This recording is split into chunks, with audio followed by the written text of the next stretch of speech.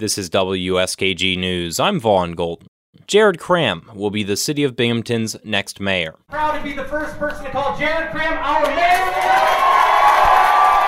Leading by about 10% with all election day and early voting ballots counted, Cram declared victory. I first of all want to thank the voters of the city of Binghamton. Yes.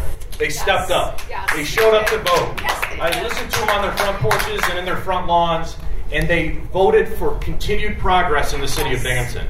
The 30-year-old Cram says he wishes his father, former county executive Jeffrey Cram, was alive to see him win office. We'd be very proud of me today. And it's obviously an emotional night for me. It's an emotional night for my mom, my sister.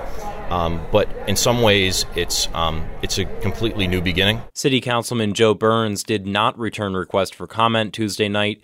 Cram says he did receive a call from the Democrat conceding the race. Vaughn Golden, WSKG News.